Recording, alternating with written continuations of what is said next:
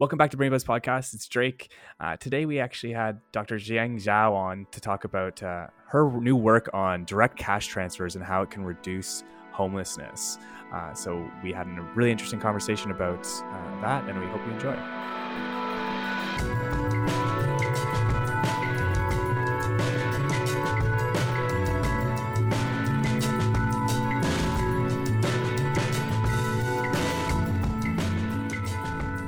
Friends, colleagues, and advocates for social change, welcome back to another episode of Brain Buzz. We're your hosts. I'm Kyle. And I'm Drake. And today we are delighted to be joined by Dr. Jiang Zhao, an associate professor in the Department of Psychology and Institute for Resources, Environment, and Sustainability at UBC, as well as the Canada Research Chair in Behavioral Sustainability. Welcome to the program. Thanks for having me, Kyle. Jiang, what spawned the idea and conception of this project to give homeless people lump sums of cash? As you know, there's a raging homelessness crisis in Canada and US. So this is something I've been working on. I work on poverty and the cognitive consequences of poverty. I'm also working on interventions to reduce poverty. So in 2016, there was a charitable, well, actually, at that point, it was a nonprofit organization called New Leaf Project, founded by Claire Williams and Franz Chilangi. So they had the idea of using cash transfers to reduce homelessness in Vancouver. So they approached me in early 2016, and my eyes lit up. I said, this must be done. I will do whatever it takes to make this happen. So we applied for grants, we fundraised, and a year later we got grants and funding. So this is how the project came about. So specifically, we want to give each individual experiencing homelessness $7,500 in one lump sum unconditionally. And we want to know the impact of the cash transfer on their lives. So we ran this project as a randomized control trial. So that's jargon. Basically, this means an experiment, a social experiment, where we recruit people living in shelters across actually 22 shelters from Metro Vancouver. And once they are enrolled in the study, we randomly assign them into the cash group where they will receive the $7,500, or the non-cash group, which is called control condition. And we follow every participant over 1 year and see the impact of this cash transfer on their lives. Awesome. And so you're comparing, in this study, you compared the control group, so the group that didn't get the money, and the group that got the $7,500 direct cash transfer, right? That's right. RCT. Yep. And so what, we're just going to jump into it because this is awesome. I think it's so interesting. What did you find? I have a bunch of other questions, but what is the main findings? Well, the main findings blew my mind. Actually, before I jump into that, we pre-registered the study on Open Science Framework, and we all made our bets in terms of what the results will look like. Right. We made very safe, conservative bets, and none of those came out to be true. Instead, the outrageous results, things that I would never dream of, came true.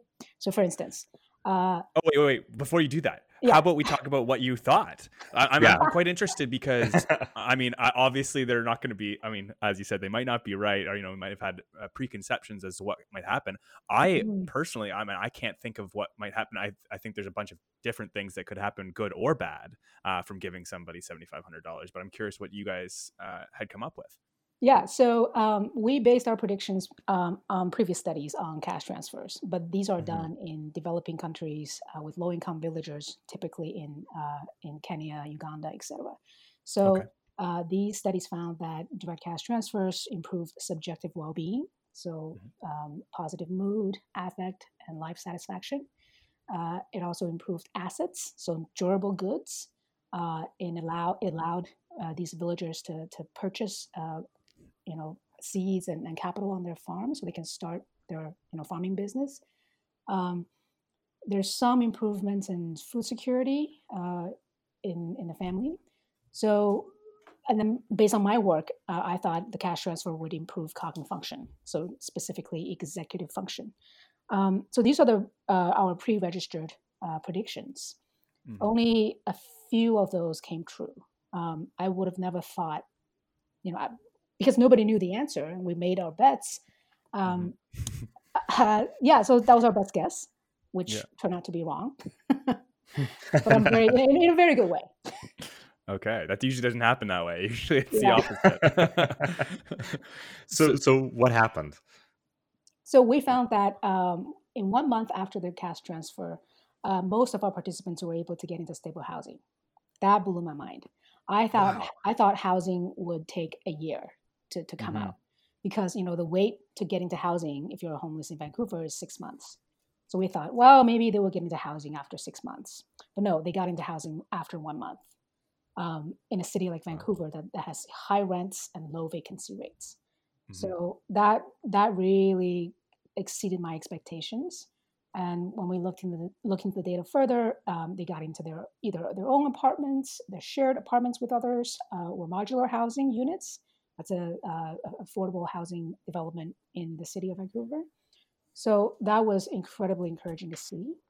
Whereas the control participants, they still remain in the shelters for a while, and then after 9 months, they eventually caught up, and that was just because that's how things will progress if you're homeless in Vancouver. Right. So that was 8-month difference. Yeah. Oh yeah. So yeah, that was the biggest surprise to me. So the 1 month, that's quick. That's a quick turnaround to get into an affordable housing or just find housing in general, and to work within the budget that they've probably allotted themselves. Oh, absolutely. Yeah. Actually, that brings up a great point where I know this was maybe this didn't happen, but did the individuals that received the cash infusion, were they given any additional like financial literacy training, or was it really just like, here's $7,500 in cash, let's see what happens? We did provide financial literacy training from Vancity, but I don't think anyone took up on that. Okay. So just to go back a little bit, we didn't give them the cash in dollar bills. We No. we set up free checking accounts in Vancity for our participants, and then we e-transferred money into their checking account. See, I think that's a really interesting point to be making, because one of the major barriers, to my understanding at least, having worked in a financial institution, one of the barriers for a lot of individuals, low-income individuals, is actually getting access to banking. And that has a serious cascading effect in terms of things that we've already talked about, getting housing, applying for jobs. Because if you're applying for housing, they want somewhere that they know the money is going to be coming from, right? Like a bank account. They, often they'll want that kind of information. So that's really, I think that's such a critical step there. And I think that's really important. So you said that it took them only 1 month to get into stable housing, but what were the other findings? Were there any other like positive findings? Because you said you were shocked by a lot of them. So it sounds like there's more than one. So I mean, that's amazing. That's a huge goal for homeless people, to get out of, being homeless and to have somewhere to have shelter. So what else was there? Was there cognitive improvements? Was there other food security, other things that you guys guessed? Yeah. So 2 of our pre-registered predictions came true. One is food security. So 1 month after the cash transfer, our recipients were able to achieve food security, whereas control participants remained food insecure for about three more months. Okay. So that's what qualifies as food security, Jiaying? Oh, so this is a questionnaire from USDA, basically measuring how hungry you are, how many days do you have to go without having any food, are you worried about feeding your family? So basically, they check, they answer these questions, and then we derive food security as a score on that questionnaire. Okay, so you see like tangible improvements within their ability to acquire the food that they need and eat regularly. Yeah. At 1 month. Yeah. At 1 month. Okay, cool. Yeah. And cognitive function, sorry, so just executive function also improved, but that improved not right away. That only showed up, I think, at 3 months. So that didn't come out right away. Interesting. So what's executive functioning, if you don't mind defining executive functioning? Yeah, of course. So that's the ability to override our automatic responses. So this is measured in a Stroop task. So it's like, you see something on the screen that's, you see a left object on the screen, or an object on the left-hand side on the screen, and you have to press right or something like that. So you have to override your automatic responses to keep some rules in mind. Okay. So that's executive control. That On that measure, the significant differences emerged at 3 months after the cash transfer. And why do you think that is? I mean, what is the, reasoning for, a cash infusion to improve executive functioning or executive control? Yeah, that's a great question. So, what we saw, well, actually, the data is basically for the cash group, the executive control increased consistently over 3 months, whereas for the control, it fluctuated and largely remained flat. So, what we think is going on is the cash transfer gave you a peace of mind. It allowed you Okay. to rethink about your choices. It gave you more bandwidth uh, to attend to other things. So obviously, this task that they have to do on our iPads is something that's outside of their ordinary problems, right? So Hmm. what this task measured was how much mental bandwidth you have to work with at any given moment. So that's actually based on my prior work showing that you actually have reduced mental bandwidth under poverty. So this cash transfer can alleviate your financial constraints. It can, basically alleviate worries about paying rent, paying for food, all these financial troubles. And it gave you basically more bandwidth to think about other problems in your life. Wow. And so in a way, it's kind of like having all these stressors constantly going through your head or affecting the way that from moment to moment, actually think. Mm-hmm. Yep. Really interesting. And there's just so much to unpack with this really fascinating and groundbreaking study. I think maybe we can start with, how did you decide on $7,500? Where did that number come from? $7,500 was the annual sum of the welfare checks you get in 2016 Oh, in British Columbia, because we designed the study in 2016. That was basically you get 610 a month from the government if Mhm. you're below a certain income threshold. So this is the kind of the welfare rates in BC. And what we thought was, we want to make the study policy relevant. So the implication is, if you're recently homeless, if you, so I actually, we have, a set of criteria for power participants. So if you pass these criteria, what the government should do is give you a lump sum of $7,500 on top of what you're already receiving. And this lump sum will propel you out of homelessness. So that's the idea. Mhm. Um, so just to preface our 7,500, that this lump sum did not influence their eligibility for income assistance or other kind of, you know, uh, access to programs, social programs. so okay. So what happened was they got a lump sum of $7,500 at Mhm. whatever date, let's say January 1st, because that's how much they would have received, or they would receive on welfare at the time for the calendar year.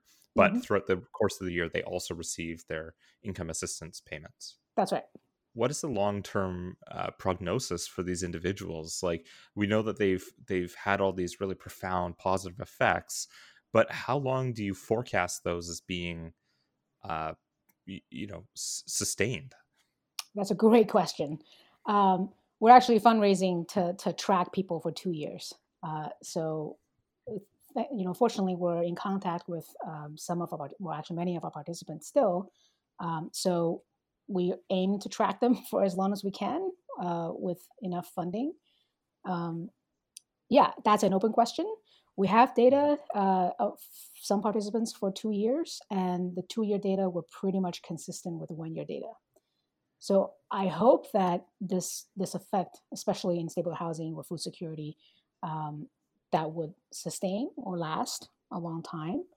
Um, but we don't know the exact long term benefits. Mhm. Yeah, certainly. It takes time to collect that longitudinal type data. Yeah.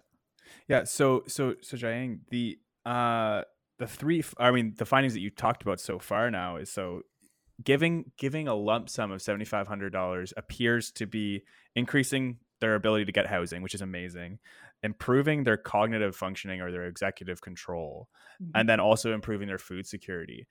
Are there any other things that you see positive? Are there any other positive benefits that you saw, or what did you not see that you expected? I guess. Okay, so other benefits included savings. Our cash recipients were able to retain, you know, about $1,000 more savings than control participants over 1 year. That's incredible.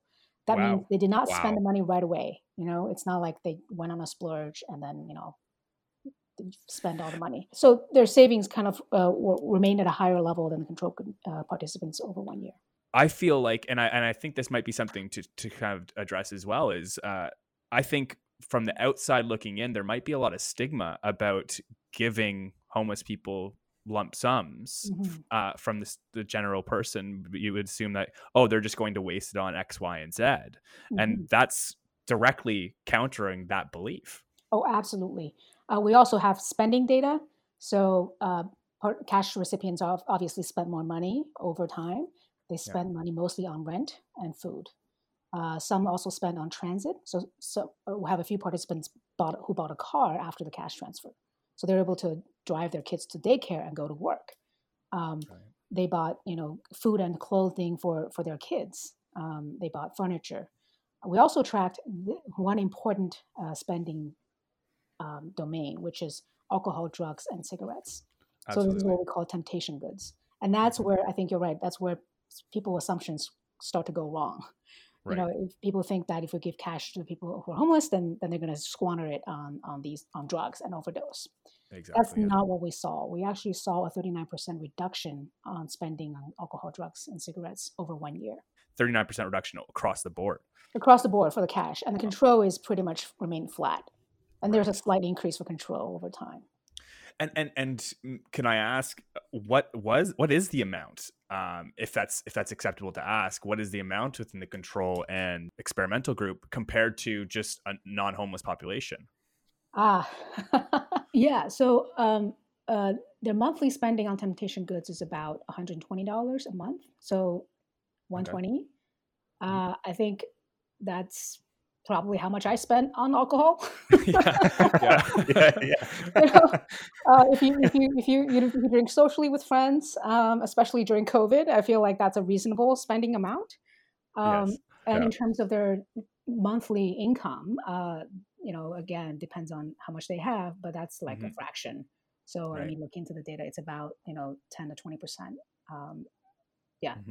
So I find that really interesting because I think that you'll have people counter and say, well, they shouldn't be spending anything. They shouldn't be spending $120. And I think that kind of defeats the point. The point is to integrate these people back into society the way the rest of us are fortunate enough to be living. And so, to suggest that we're going to ask these people to play by entirely different rules, but also play by our rules, but not all of them is kind of a ridiculous ask in my mind.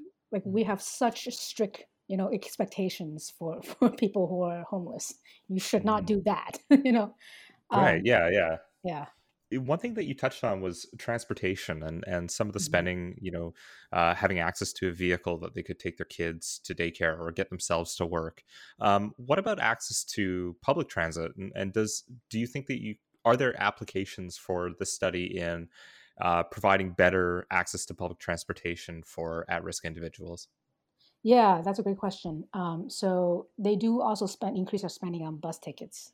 I think that means that they're more mobile, right? And Vancouver has reasonably good public transit. Of course, this is provided that they're close to a bus stop or a SkyTrain station. So so we do see increases in using public transit.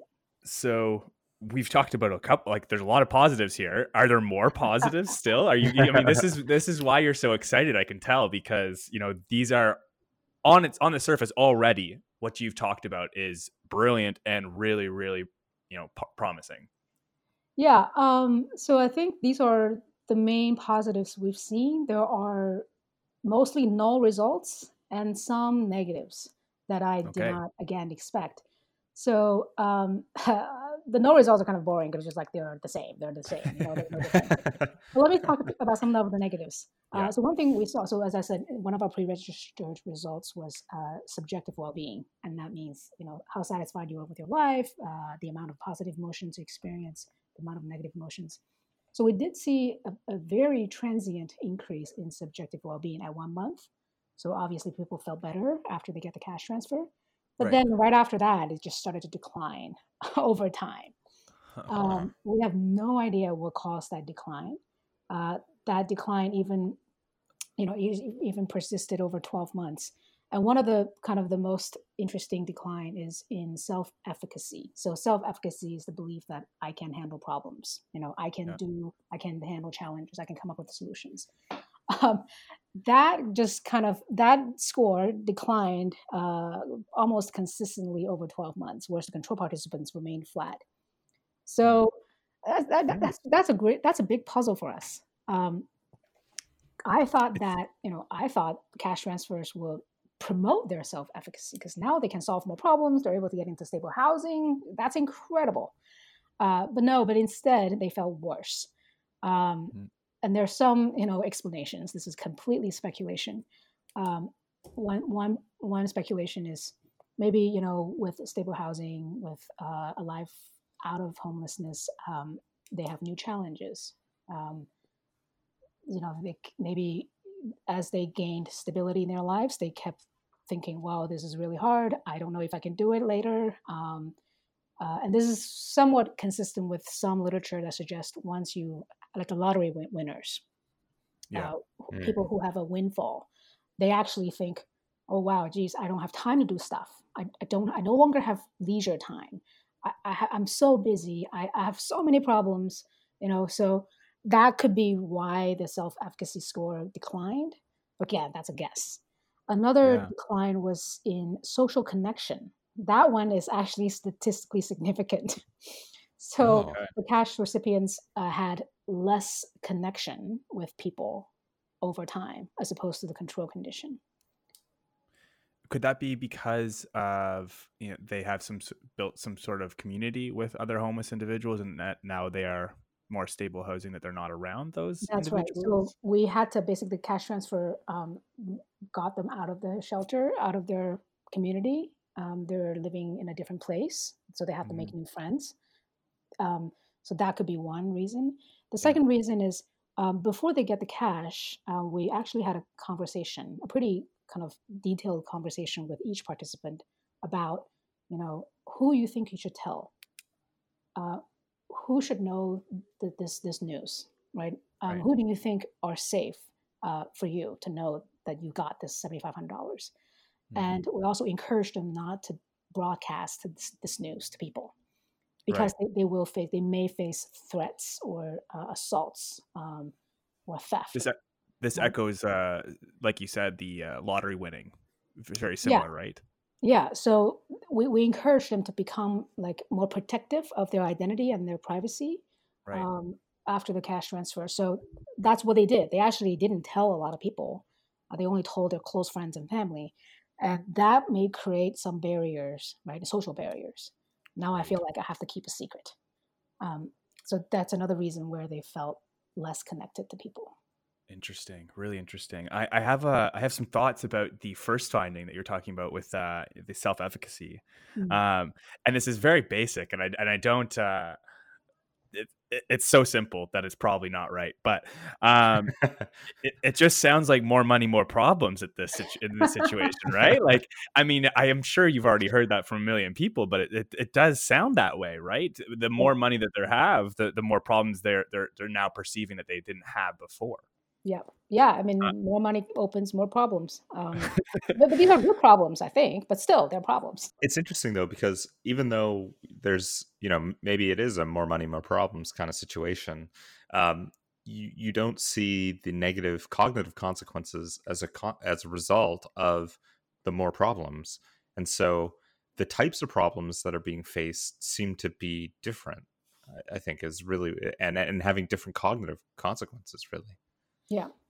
I think that's actually a valid point because we did a debriefing with all participants. for the cash participants, we asked their feedback on this intervention. We said, would you prefer to receive the cash in a different way? Would you like to receive more help in addition to the cash transfer? And half of our participants, the cash recipients, said, yes, I would love to get a financial advisor to help me manage my money. Right. So I think that may speak to that kind of challenge. Am I spending it right? So I think that also suggests that in our next iteration of the project, we probably should provide some financial management skill training, or provide a financial advisor or trustee if they want. Right. Certainly, yeah. You mentioned it, so I'll ask the question. What are the next steps with this project? Yeah, we are fundraising. We are fundraising aggressively. We're looking to raise $20 million to replicate this approach in 3 cities in Canada. Wow. Over the next 5 years. That's more than car washes and lemonade stands for sure. That would take a lot of lemonade. I'm sure every dollar helps if you got a couple bucks lying around. Yeah, I mean, I think wow. we did the calculation. We did a power analysis to figure out how many people we need in each city. So we're targeting like Vancouver, Toronto, Montreal, and Halifax. Okay. So yeah, that's why it's very expensive, and also the welfare rates have gone up since then. So right now it's about $8,500 per year. So all right, yeah, already increasing significantly. Yeah. Mm-hmm. Inflation, it affects everybody. So I think it's a really good, interesting point that you mentioned, that it'll be in 4 cities across Canada: Vancouver, Montreal, Toronto, and Halifax. Those unfamiliar with the geography of Canada won't realize this, but Vancouver is a very temperate climate, really, in the winter, relative to Toronto, Montreal, certainly, and to Halifax to a lesser degree. Do you expect changes, or more significant changes, in those cities where the weather conditions are drastically different in terms of how they vary from season to season? Yeah, I think housing is going to be incredibly important in the winter times. That's my guess, and this is also important when we distribute the cash. So in Vancouver, in this pilot, we recruited people on a rolling basis. We had 4 waves of recruitment. So it happened, throughout the year.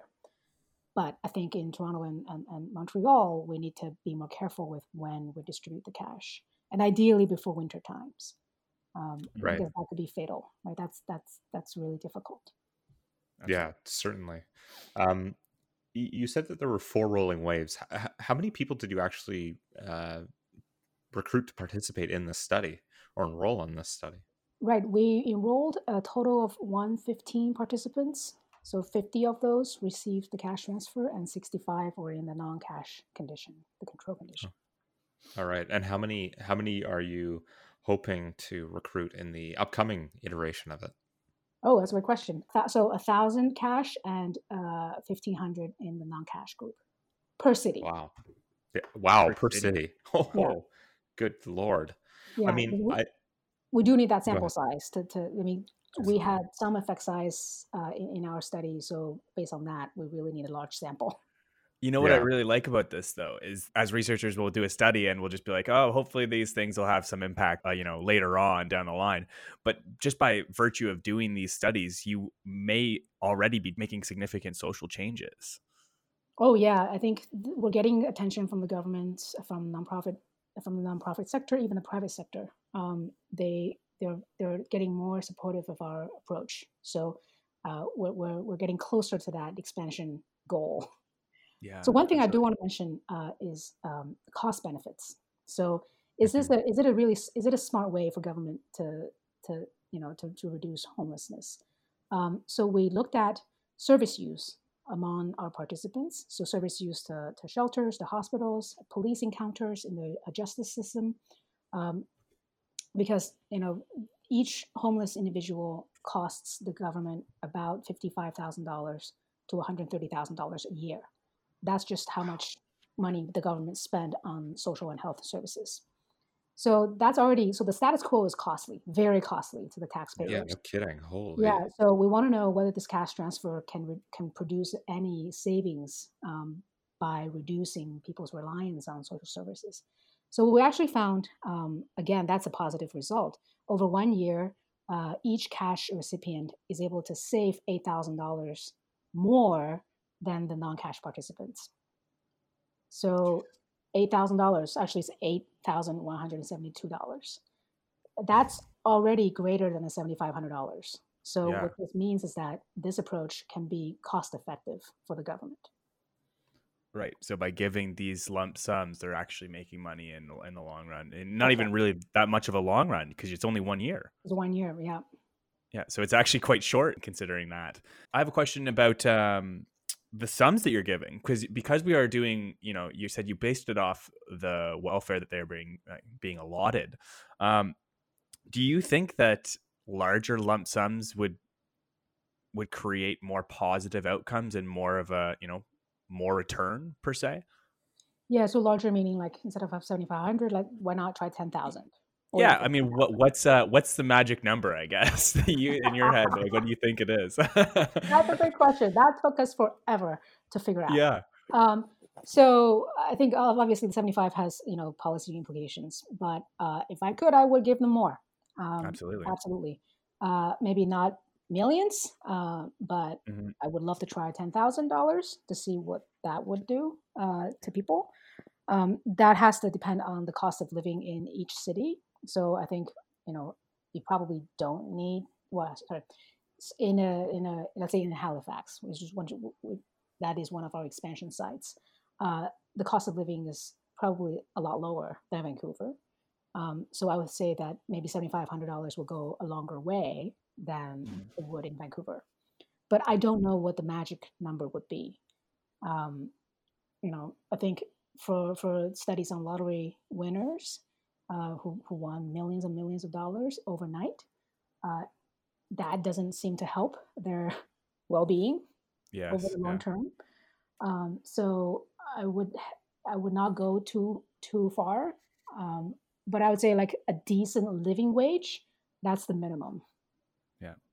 Yeah. I've had this conversation with a couple friends being predicated on the idea of like how much amount of money is life-changing enough? Like what is life-changing to you? And $10,000, that is a substantial amount of money that can really change the way that you perceive the world around you or your ability to succeed. And I think being around that and having that opportunity is so beneficial. And I just love the work that you're doing, and the ability to do research but also make social change at the same time is really cool. Yeah, thanks. That's my goal. Yeah, absolutely.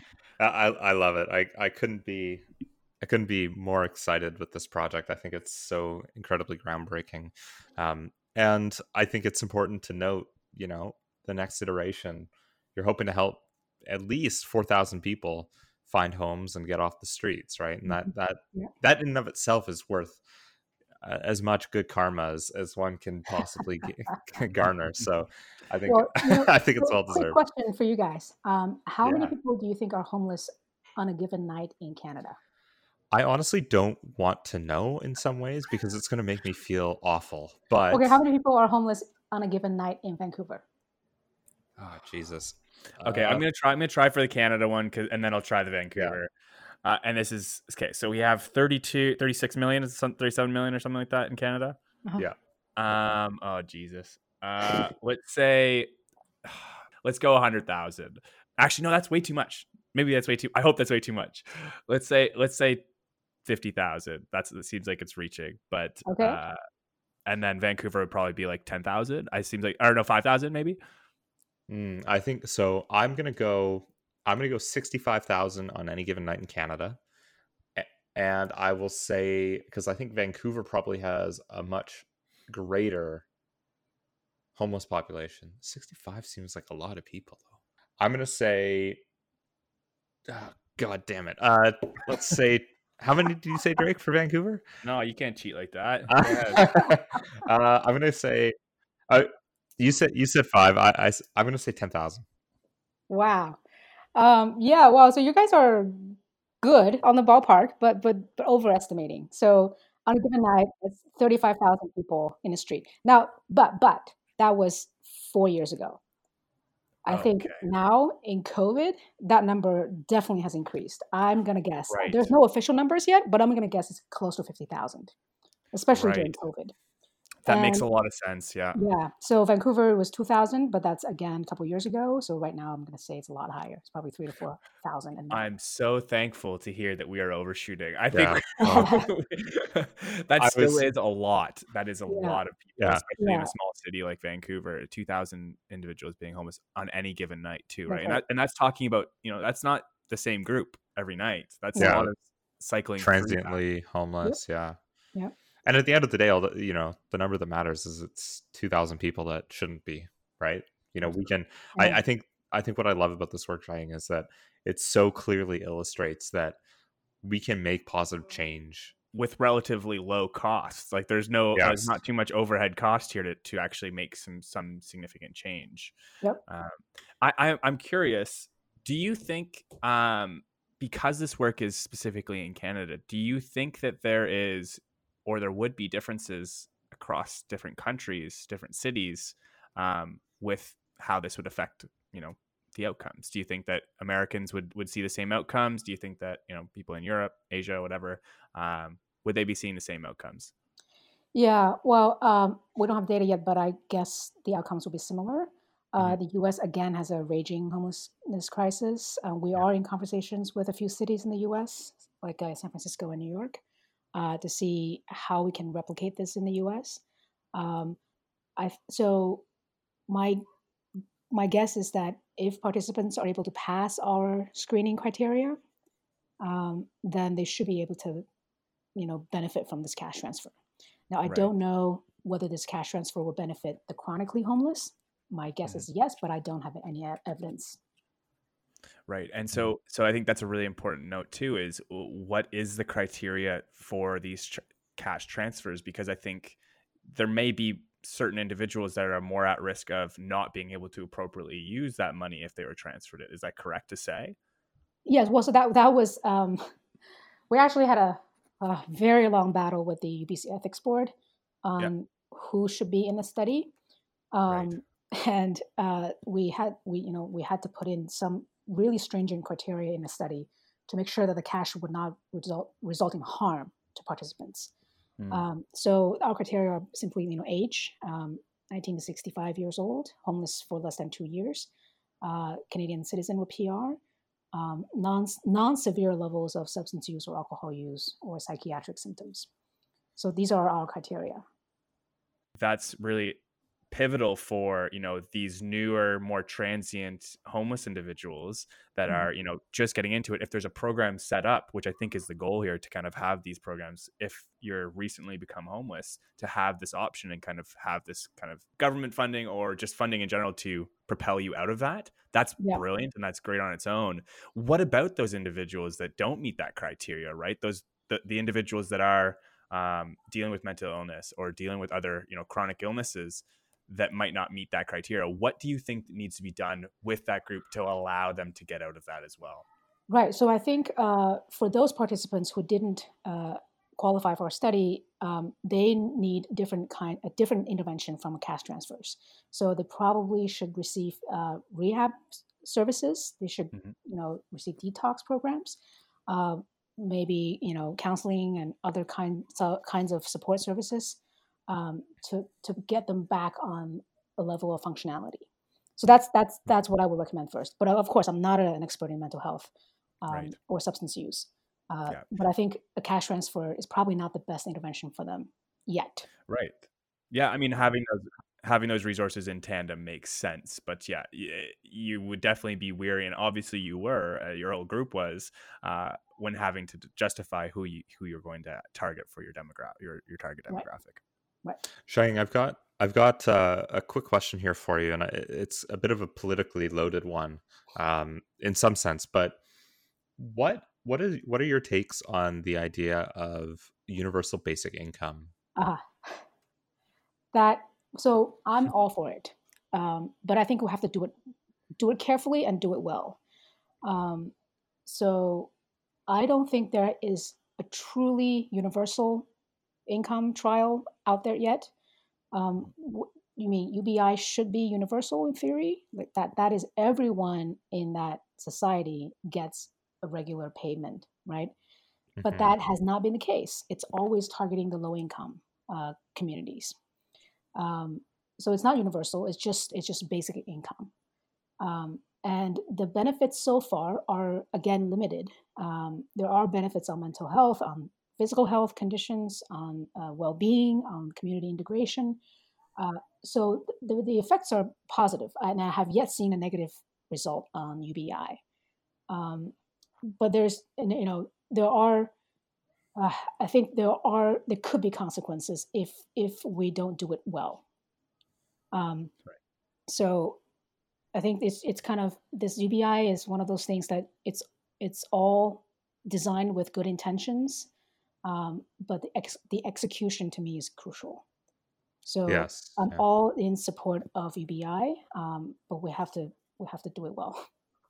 Yeah. Yeah. I mean, I guess that I think your caveat there is a caveat that should be in place for anything, right? Like, Hmm. there's what's the point of doing something if we're not going to do it properly and effectually, right? To just Yep. Are there any other things you want to highlight from this project? Because we've talked about so much, but I mean, there probably still more that you can talk about if you wanted to. Are there any points that we missed that you think we would benefit from having on this the episode? Yeah, I guess one last thing I want to mention is just how entrepreneurial some of our participants are. This is not a majority, but we did see some cash recipients starting their own business with the cash Wow. transfer. wow. That was incredible. I Yeah. was so happy when I heard that. One person was Yeah. starting her bakery shop. One person wanted to start her crochet business. And then we have one person, I think, wanted to starting their fishing business or something like that. So they're all at their various stages of their own entrepreneurial venture. But that's incredible. Like that, they actually Yeah. see this transfer as something that they can invest in, right? Mhm. That's awesome. And we are actually thinking of allowing people to pool their money together. So 7,500 per person is 7,500. But if I can get 10 people together and say let's Mhm. pool this together, so now it's $75,000. Now we can do something really major with that money. Mm. Um, Mhm. yeah, so I think that would be a very exciting avenue for further research. Like, Absolutely. can this start an incubator for people who want to invest, who want to start their own business? That Yeah. again, we see very preliminary signals from our pilot, but that was again another kind of cherry that we saw. I absolutely love that. That's incredible. The entrepreneurial spirit is Yeah, alive and well, and you just absolutely. have to give it what it needs to really get out there. Yep, yep. Fantastic. Before we wrap up, this area of research is rife with myths and misconceptions. I think, Mhm. Jiaying, like especially with this specific population, there's like we talked about the stigma associated with these populations. Are there any myths or misconceptions that you kind of want to demystify for our viewers about homelessness or anything related to cash transfers or anything that you talked about today? Yeah, I want to demystify maybe two things. One is a homeless individual is not what you think. They do not overdose. They do not, abuse substance. They do not suffer from severe mental health problems. It's not the prototypical person that you see on the street, right? So that's one. Two is we should trust them more. We should, at least society should invest in this direct cash transfer approach to help them get out of the street. They can spend it well. They know how to improve and lift themselves out of homelessness. So, yeah, we should advocate for that kind of approach. Absolutely. Absolutely. I think I'll add. I remember reading recently a statistic showing that the vast majority of people in the U.S., or at least a lot of people in the U.S., are not that far away from homelessness themselves. Really, you know, if you're Yeah, living so that's paycheck to another paycheck. that's another devastating number. 40% of Canadians are two paychecks away from being homeless. So, And that's particularly scary, especially as you mentioned within COVID times and yeah. where it's a lot less stable. Oh, yeah. This you might see friends and family members that were just scraping by having to kind of may become homeless in the near future, right? Or Absolutely. may have in the last few months, right? Yep. Yeah, and that really does, reiterate the fact that we can't dehumanize these individuals, and that we have to trust them and believe that they can, with the proper assistance, they can get out of it. Yep. Fantastic, Jiaying. Thank you so very much. Just before we kind of wrap up here, how can people get involved? I know this is a particularly large project, and so I'm sure people are feeling good and they want to help out in ways they can. What can they do to really be advocates for change? I will welcome them get in touch with me or our foundations for social change. Please get in touch. I would love to talk more and get your support. Great. You've heard it here. All right. With that, we'll wrap up another episode of Brain Buzz. Thank you, Jiaying, so very, very, very much for joining us. It was a great episode. I've learned a lot. I think that your work is particularly impactful, meaningful, and really positive. And so I'm appreciative of you taking the time to share it with us today. Well, thank you, Kai and Drake. Oh, Yeah, absolutely. no, thank you so much. Make sure to subscribe to Brain Buzz on Spotify or Apple Podcasts, and follow us on Twitter, Instagram, and Facebook at BrainBuzzPod. As well, head over to brainbuzzpodcast.com and get yourself on our email newsletter. You can sign up there. Until next time, cheers.